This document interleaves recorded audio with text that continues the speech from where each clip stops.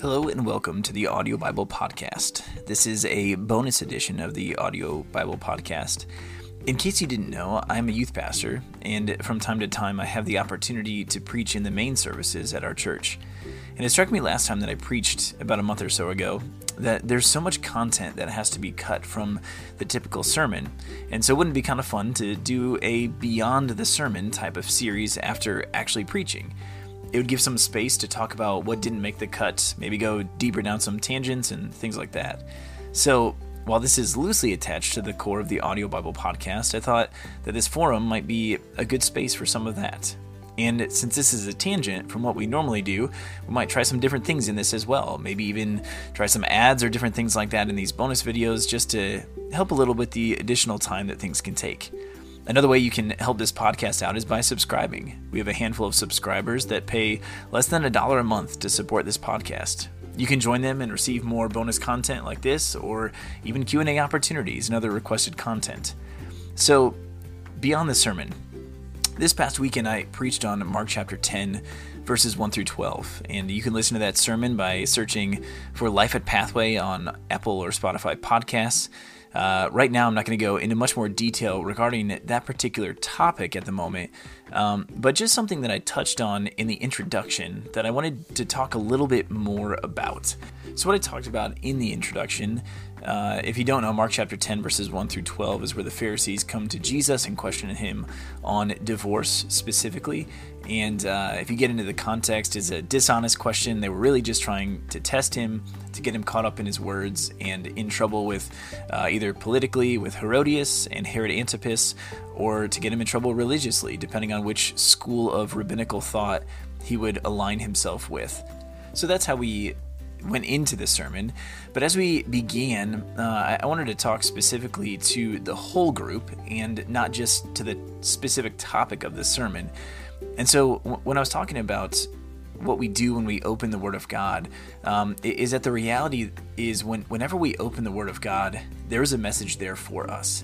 Regardless of what the specific content of that passage is, God speaks through His Word. That's why we do this podcast.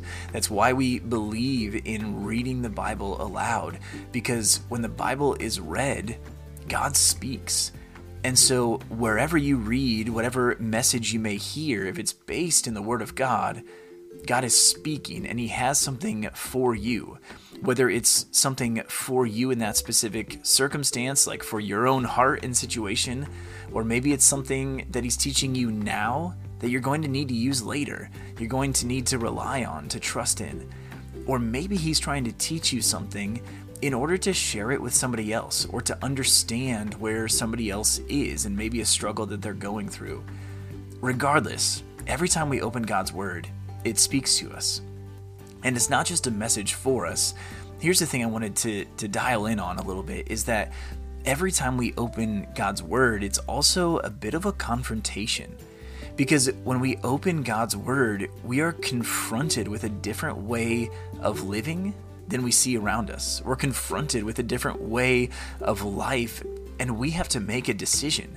We have to determine, am I going to submit myself to what God's Word says on this topic?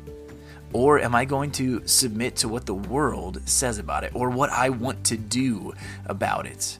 And so we're faced with this decision. We're confronted with our sin. The Holy Spirit, working through God's own words, is convicting us of sin as we read God's Word.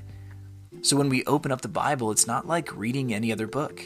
There's something unique and special about it because the Word of God is living and active. It is powerful. It is sharp. It cuts deep in order to transform deep.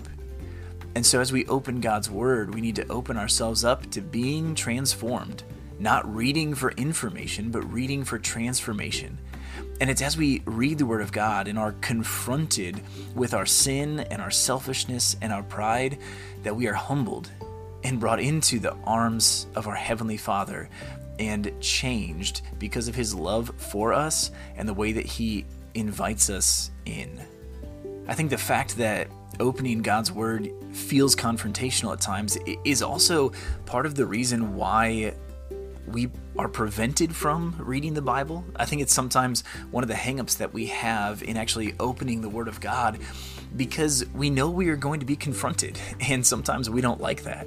We like doing what we're doing, and we don't always like being told that what we're doing is wrong. And so I think the reality is, because God's Word is living and active and it's confrontational, sometimes that prevents us from opening God's Word and studying it and reading it and applying it. And what that reveals in our hearts is that our heart wants to be distant from the Lord in those moments. Our heart wants to pursue what feels comfortable or good in those moments, but it also reveals to us where God is working. Because every time we're confronted with that reality, we have to make a decision. And when we make a decision that says yes to God and says no to ungodliness, then we're living and walking in step with the Holy Spirit of God. And that's what God is guiding and directing us to as we read His Word.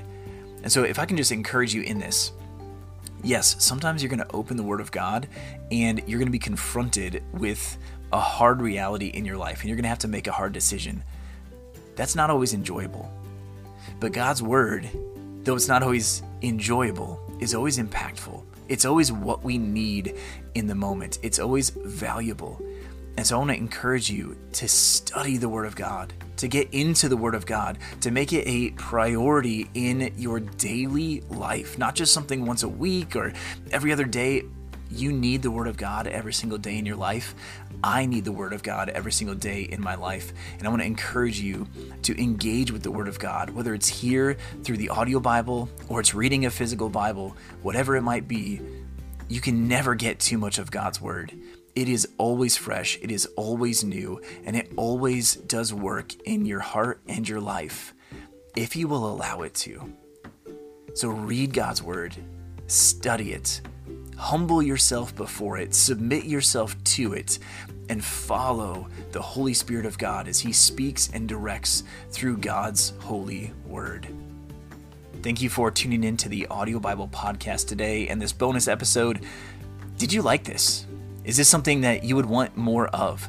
Was this just something you weren't looking for? You just come here for the Bible and that's all you want. You don't want anything else. Let me know. I would love to hear your thoughts on whether I should keep doing something like this or not. So thank you for your time, and you have a great day.